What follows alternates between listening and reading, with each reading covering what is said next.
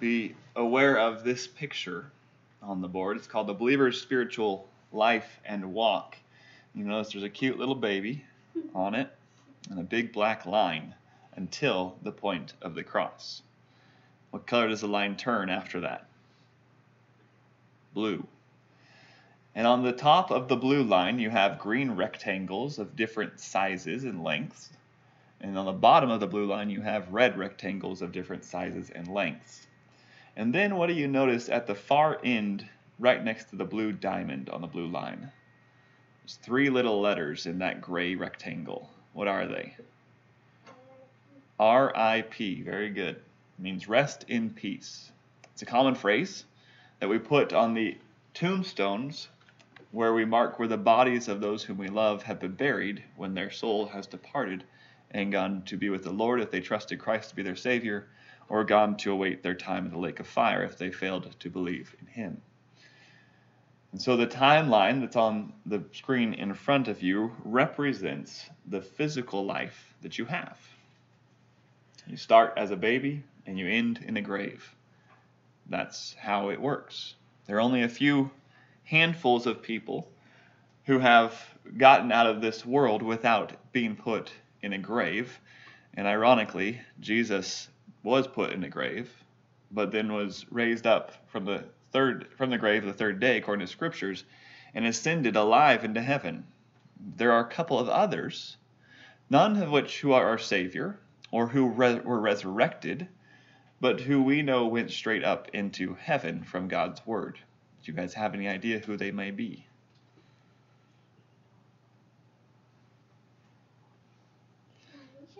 Elijah. Elijah went up in a chariot of fire. God did not strike him dead or take him physically dead. He brought him up into heaven, physically alive. Chariot of fire just went right up into heaven, and Elijah went there. We also have Enoch, or Enoch. Enoch was said to be walking with God, and then he was and he was not. He just up in heaven. No body for him, no grave, just not here. We also have those who departed this world and did not go up to be with God, or did not go to paradise, but rather went to a place called torments. There was a rebellion in Israel, and Korah was one who was a leader of the rebellion. They were rebelling against what they thought was Moses and Aaron's leadership.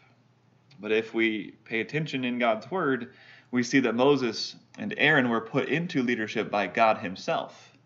So when Korah and those associates of his, those friends that went along with him, decided they wanted to be the leaders and the authorities, they were not fighting against those who were in authority, Moses and Aaron. They were fighting against the one who put them there, God Himself. And so God instructed Moses to tell the people to get back from them. And long story short, the ground opened up and swallowed Korah and the rebellious with him right into the depths of the earth. They went to torments, perhaps, if they had not trusted what God had done and would do for sending His Son to be their Savior. So, we have people who have left this world alive, but it's few and far between, and they all have their specific purposes in having departed this earth alive. But for the rest of us, we will not depart this earth alive. Now, a little baby on this timeline needs some things. You always have seen babies. It's common that we see a baby. What do they need as babies? Say a fresh-born infant. What does a fresh-born infant need? If it's not breathing well, they have to put a lot of oxygen. They need air, huh? Yeah. They need oxygen, air. Regardless of how well they're breathing, right? They need air. Who does a newborn baby need? Jesus. Yes, Jesus. Do they need a mommy and a daddy? Yeah. They do. Because a newborn baby cannot take care of itself, can it? It doesn't know how to take care of itself. It doesn't have the ability in its body, in its brain, to connect all the ways that it needs to do things, so that when it needs to reach out and grab some food, it doesn't have the ability with its mind to control that yet. It has to learn that, it has to develop. And so it needs food, it needs oxygen, it needs its parents. And what does the mommy provide? Milk. God's designed the mother's body to be able to provide for its child milk. And the milk gives the child nourishment. It gives the nutrients. It gives the food that it needs, that the baby needs, in order to grow strong and to develop and to continue to develop. And so with this little tiny baby on our timeline, it spends the first few years of its physical life developing to a place where it can then actually reach out and grab food for itself. It grows over time, but it needs the mommy and the daddy there to take care of how it develops and teach it how to develop and provide all that it needs to develop. And it needs that milk initially to give the nutrition, to give all the food it needs to grow strong. The verse today that we're looking at is 1 Peter 2, and we'll also touch on verse 1 and 3 as well. Verse 2 says, "Like newborn babies, long for the pure milk of the word, so that by it you may grow in respect to salvation." When are you born spiritually alive? Not physically alive like this baby at the beginning of its timeline here. The black diamond starts the timeline. But when are you and I, as children of God, born spiritually alive? Yes. When we trust the Lord. Right here at the cross, when we trust Christ to be our Savior. When we hear the message that God has won the battle over sin and death, and we believe that Jesus paid the penalty for our sins, then this black line turns to a blue line. Did you know there's a blue line on your timeline? Well, there's not. This is a picture. It's an image that shows us of some things so we can look at it visually and see with our eyes what God has done for us in reality, what He has done. When you trust Christ to be your Savior, trusting that God says in the gospel, you're saved.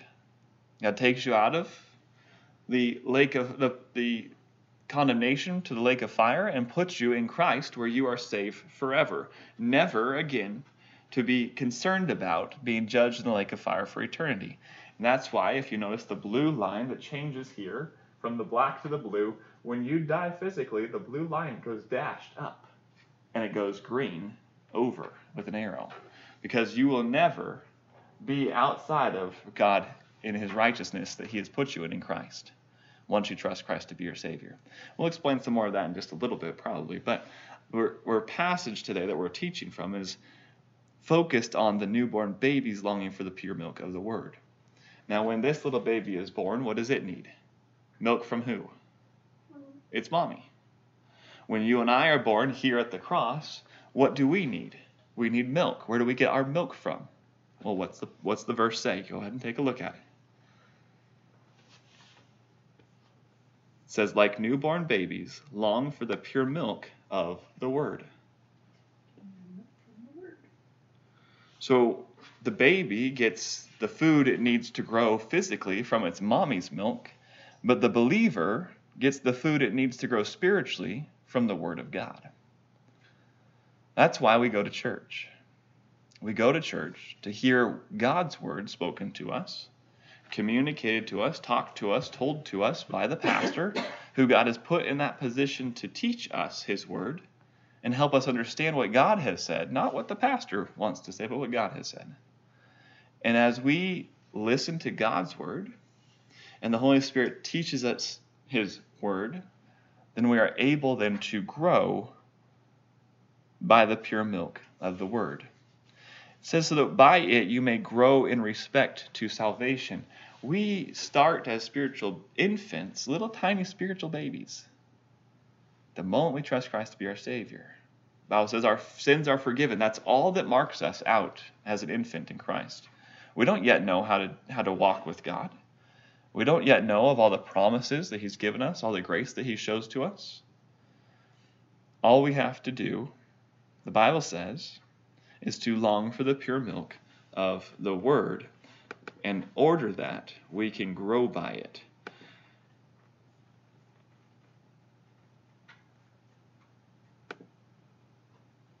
The word for long there is a word that means to earnestly yearn for.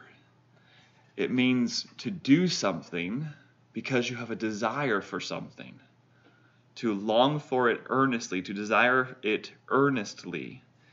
It's a word that is intense. It's not just simple. Meaning that if I tell you to, hey, go over to your friend's house, or if I say run quickly over to your friend's house, there's a difference, right? Walking is very simple. Doesn't take a lot of effort, not always that fast. But if I were to tell you to sprint as fast as you can, that's far more intense to do. It's harder to do, It takes a lot more effort. We are to have an intense desire for the pure milk of the Word of God. The word pure there means not having anything that takes away from it or adds to it in a way that changes it. We've got milk in our fridge at home, right? And when you get milk, what's the one thing you would like to put in it more than anything else? Cookies? Does that change the milk when you dip cookies in the milk? It does, Because then you get the flavor of the cookies in the milk. You get the little crumbs in the milk. It adulterates the milk. It adds to it and changes it, right? We are told to long for the pure milk of the Word so that we can grow by it.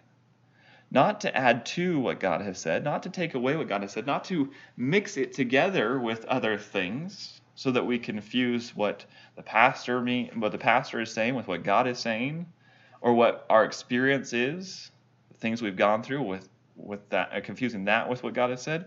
We are to see the milk of the Word of God completely without anything mixing it and causing it to change.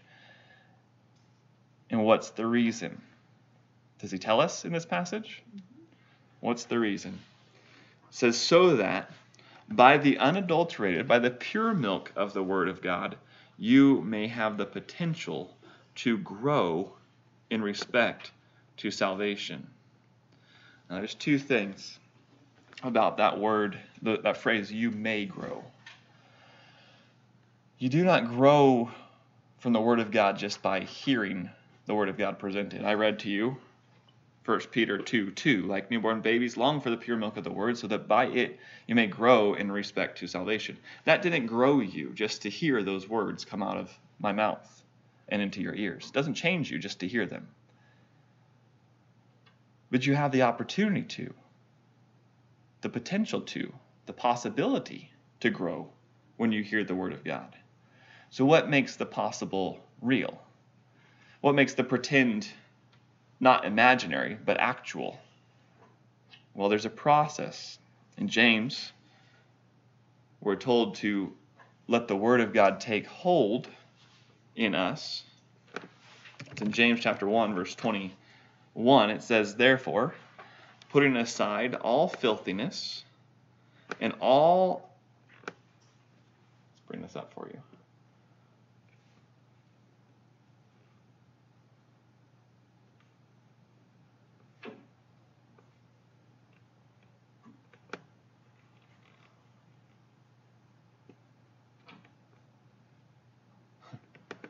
Therefore, putting aside all filthiness and all that remains of wickedness, in humility receive the word implanted, which is able to save your souls. It's James 1:21.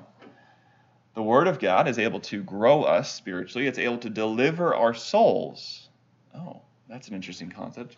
We probably won't get to that today, but it's an interesting concept. But what does it say we have to do right here? In humility, receive the Word. You can hear the Word, but reject what it says. You can hear the Word and say, no, that's not true. You can hear the Word and say, that's true, but I don't want it.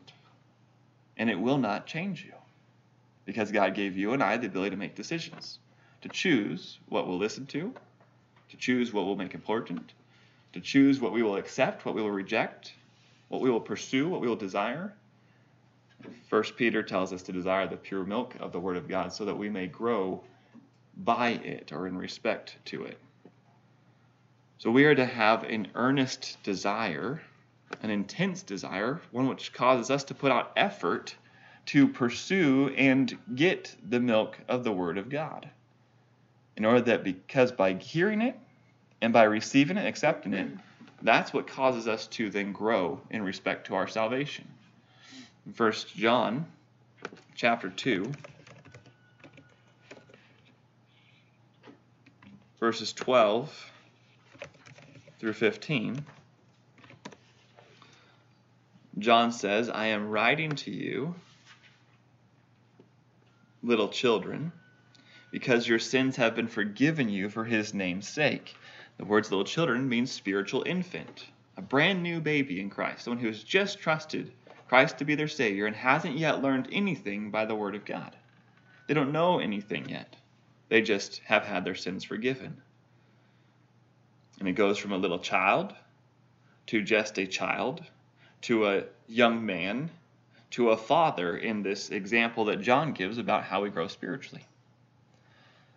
If we long for the pure milk of the Word and we accept the Word, it is able to grow us. The Word of God has the power to change us.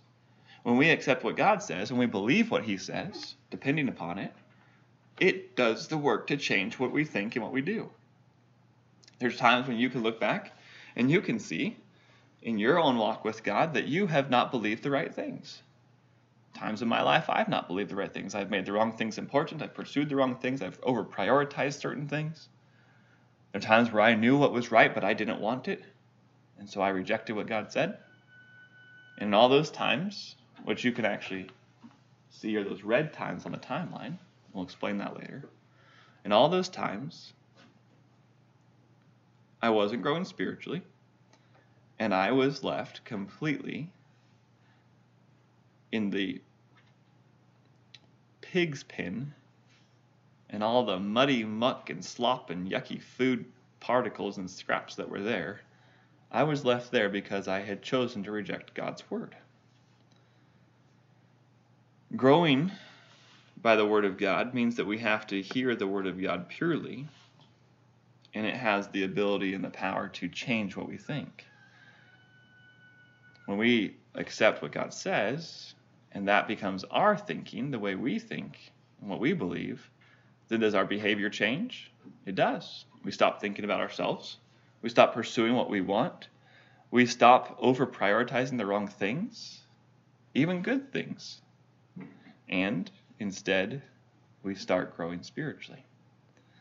So salvation starts the spiritual life of the believer, but the Word of God provides the nourishment, the nutrients, the food the believer needs to grow.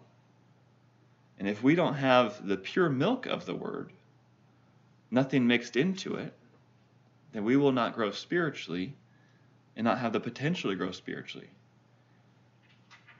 But we also have to accept the Word of God so that it can deliver our souls. The phrase deliver our souls means to take us through the circumstances and situations of our life in a way that is righteous rather than in a way that is not good for us.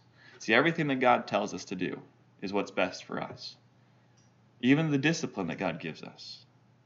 When he tells us, no, that wasn't the right thing to do, that I've allowed these consequences to take place because it's a reminder to you to trust me, not to trust yourself. All those things that take place are designed by God to show us there is a better way for you to live. And it's by trusting me that you see that way. We get caught up in all the things that we like and we want. And what ends up happening is we start to think that our relationship with God and the things that we have in this life come through God being pleased with us rather than just by his grace. This last week I had the opportunity to do a lot of hunting. And as I was hunting, I was spending time, as I usually do, talking with God about various different things. I spent a lot of time looking at sagebrush, looking at grass, trying to decipher, is that an elk behind that grass moving or is it not? And as I'm doing so, I'm thinking about my relationship with God and talking with him, praying to him, Sometimes I get caught up in the hunt and wanting to get the animal, and says, Lord, you bring me the animal. Show me the animal. On 2 different occasions this trip, I say, God, I'm not seeing any elk. Can you show them to me? And within 3 or 4 seconds, I found elk. God answered those prayers on 2 different days. Now, how many times do you think I've prayed that prayer? A lot of times. It's the one thing you're looking for. It's the one thing you want. But what oftentimes will happen is if I pray that prayer and I don't get the answer where, hey, look, there's the elk, then I go, oh, God must be unhappy with me. Now, do you think that's true? You don't know all the things that I think, say, and do, and they're not always good, are they? God knows all the things I think, say, and do. Sometimes I don't even know all the things I think, say, or do. My poor wife has reminded me of a number of things, especially recently, that I've done that I don't remember that. But yes, she does. Or she's making it up and I have no recourse.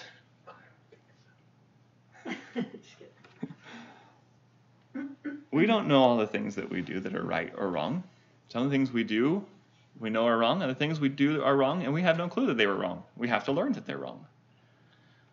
But no matter what, the answer to our prayers, when we get what we want from God, or when God says, no, I'm not going to give you that, it's not because he's happy with us, because we did what he said or not. God doesn't treat us like that. That's how we treat each other. If you do what I like, I'll be happy with you. Well, that's sinful. That's the area of strength of our sin nature. And so we get caught up in pleasing people. And we turn that pleasing people into the idea that I have to please God by doing what he says in order to get good things from him. Well, that's not God. That's a lie. God will always give us what's best for us. The question is, will we always receive what he gives us? Or will we instead attempt to take for ourselves something that we think is good and miss out on the best thing that God is giving us? We cannot think that God is like man, because he is unlike any other. There is no one like God who can know him or who can correct him. But he has given us the mind of Christ, the Word of God, so that we can grow by the pure milk that it provides to us in our spiritual life. Go back to 1 Peter 2:1. We didn't read this verse yet, but it's a part of the same sentence as verses 2 and 3. Verse 1 of 1 Peter 2 says, therefore, putting aside all malice and all deceit and hypocrisy and envy and all slander. We have to do this first. Malice is every bad thing. Those things that we do that are worthless. All sin is worthless. The word for malice is kakion, and it means what has no value in itself. It's completely worthless. We're to put that aside. We're also to put aside deceit. Dolon. Dolon is actually the opposite of that word in verse 2 for pure milk of the word. We are to long for the pure milk of the word, the milk of the word that is without deceit, nothing added to it. But in verse 1, we are to put aside all deceit. And this word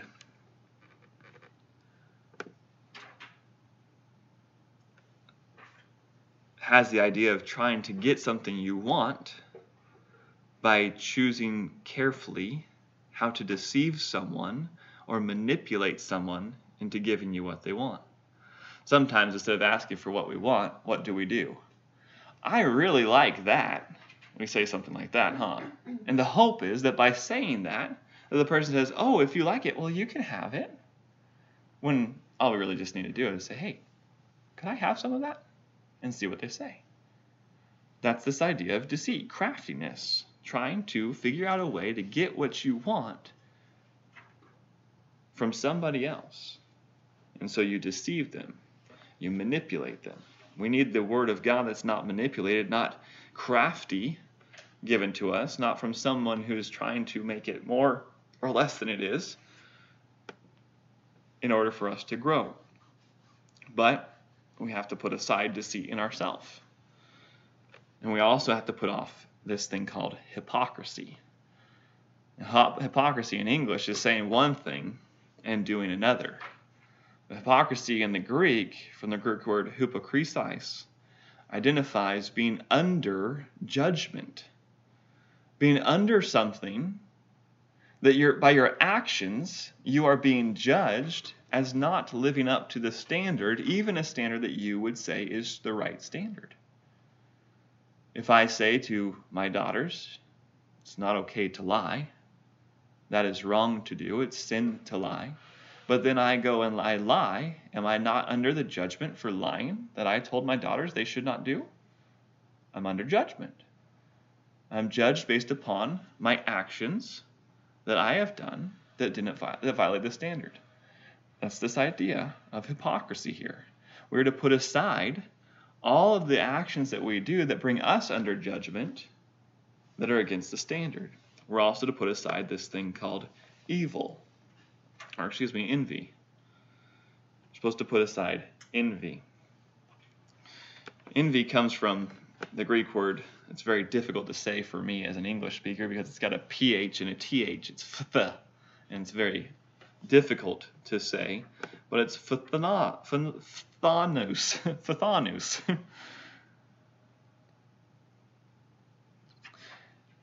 It's the idea that you want something that somebody else has. You want something that somebody else has. Take a look here. I've got this definition already. I want to make sure we don't mix it with jealousy, because jealousy and envy are two different things. The word phthanu means to desire what somebody else has. Not something like what they have, but to desire the very thing that they have. It could be a lot of good friends, could be a lot of money, could be a nice job, a nice husband or wife. To desire the one that they have. That's what this word envy means. We are told to put this aside. We're also told then to put aside this thing called slander.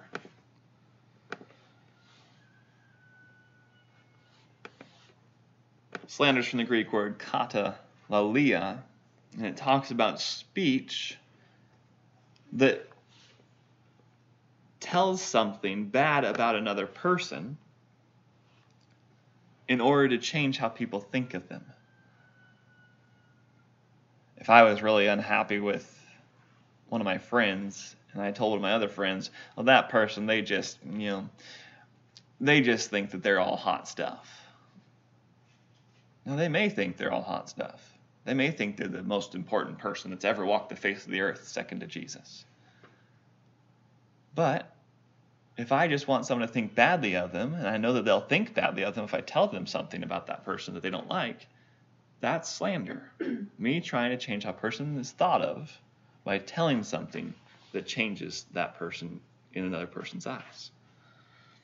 Do these things happen around you in your day-to-day and your week?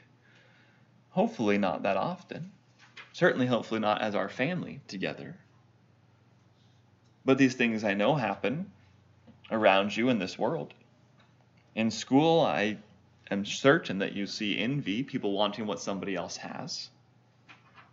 In school, I'm certain you see people slandering, saying things they shouldn't say about people. Deceit and worthless things. We see these things because they're a part of the human nature.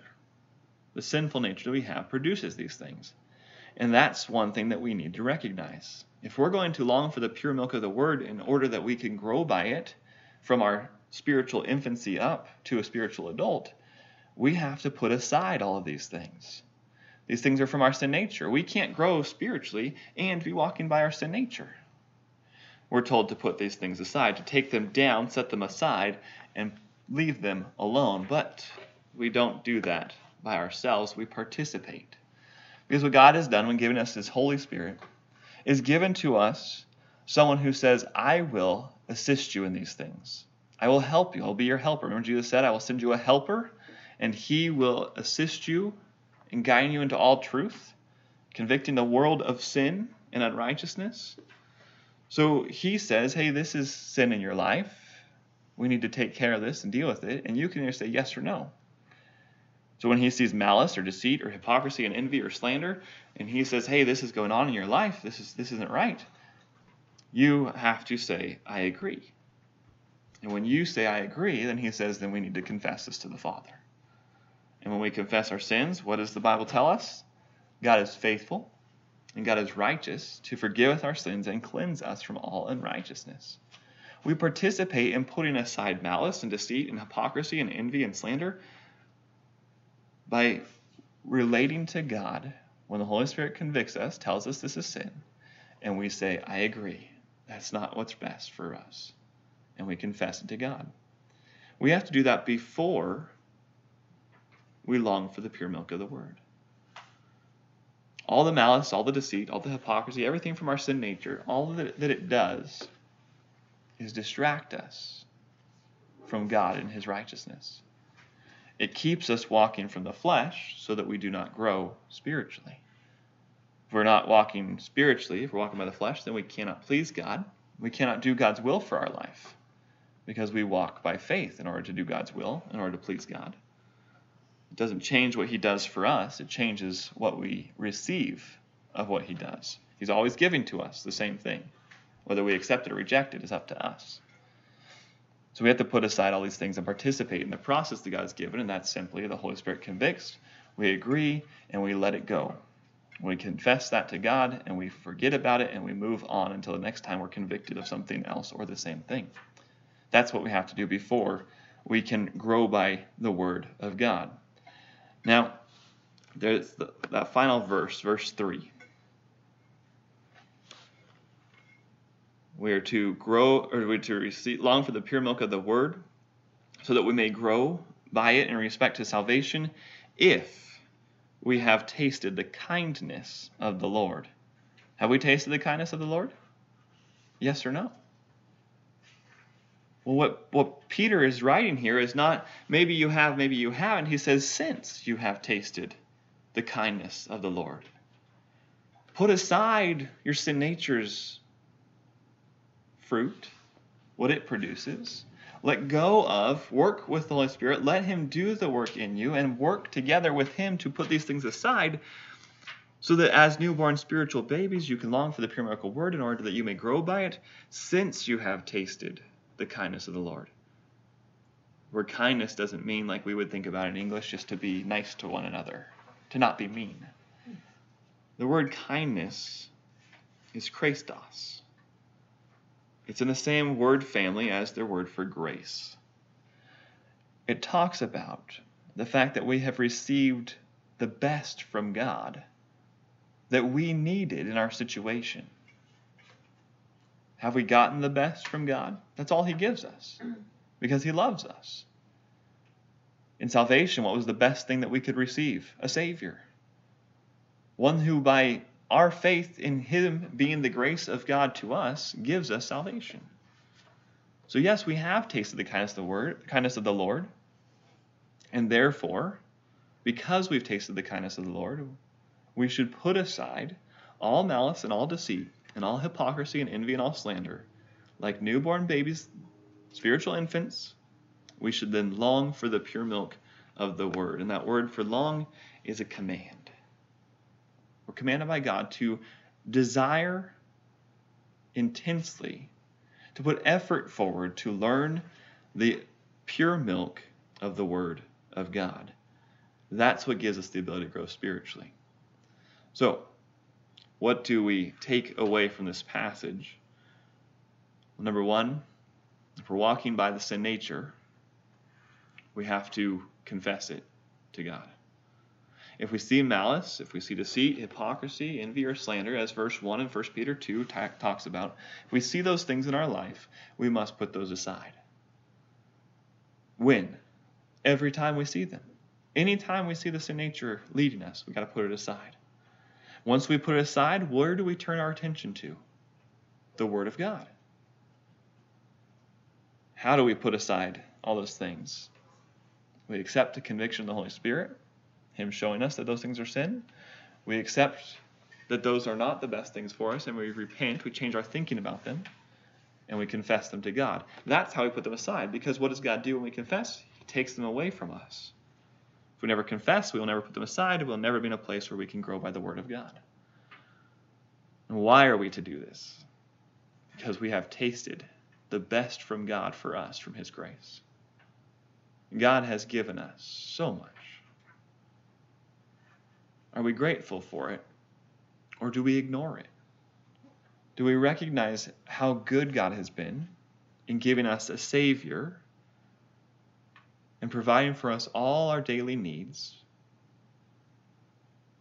Or do we get caught up in the things of this life, the things of our day, the things of our sin nature, and forget not just about God, but also His Word? Well, we often do that. Far more than either of us would like to admit. But it's very simple, and it always is the same thing.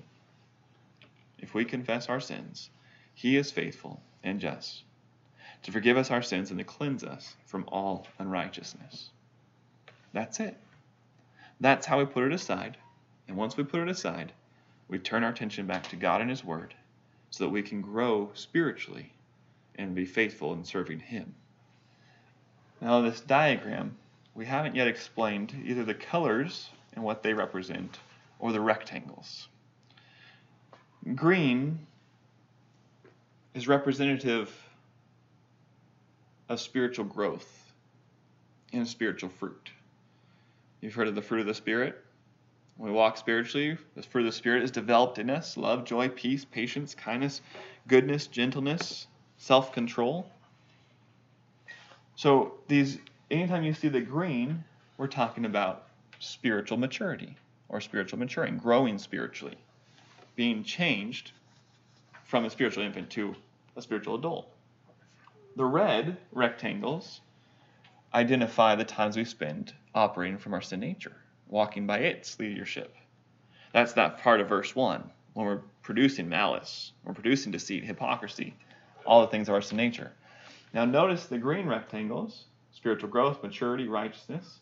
The red rectangles, fleshly growth, fleshly unrighteousness. They're not on the same time.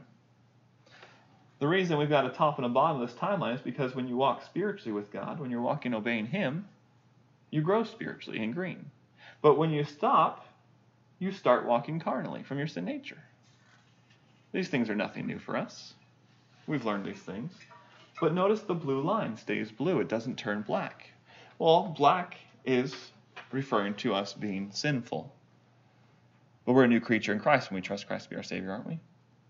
So the black line changes to blue. Blue in Scripture is symbolic of righteousness. And so we, who were unrighteous, became the righteousness of God in Christ when we trusted Him. We're saved forever, but we have to grow in respect to our salvation.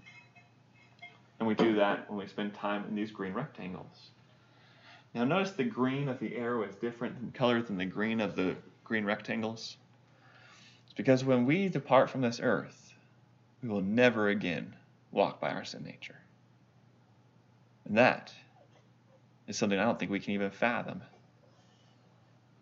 But while we walk this earth, however long this green rectangle is, or short this one is, or long this one is all based upon our willingness to reject our sin nature and accept what God says in His Word.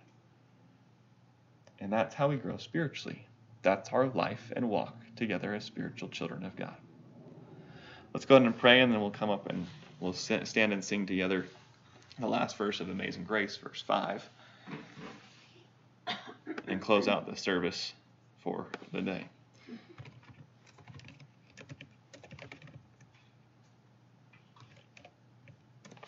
Let's pray.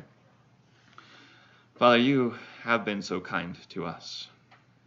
The word kind, as we understand it, does not even give us a good grasp on what you have really done for us.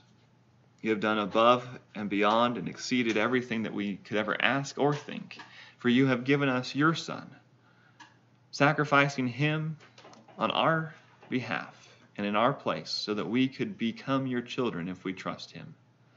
I'm grateful, Father, that those in this room have all trusted him to be your Savior. And as we together grow from the spiritual infants to spiritual adults, show us the plan and the walk that you have for each of us. As parents in this room, show us how to teach our children and train them to walk with you. May our focus not be to get caught up in the things of this world and them being good people or meeting the standard that we want them to have and being who we want them to be. But may we instead turn our focus to whether they are walking with you and train them to do so. And just as they are trained, we recognize we too are trained. All of us being your children, trained by your Spirit, by our loving Father who you are. May we be willing as well as parents and children in this room to receive that training and see all that you have for us. We're grateful for the opportunity to do this together today and for giving us this time together. May it be an impactful moment in our spiritual walk with you as a family and as individuals in your family. In Jesus' name, amen. Let's go ahead and sing Amazing Grace. We'll sing the 5th verse, which I have. What's your 5th verse over there? We've been there 10,000 years for training as his son. Okay, why don't we go ahead and we will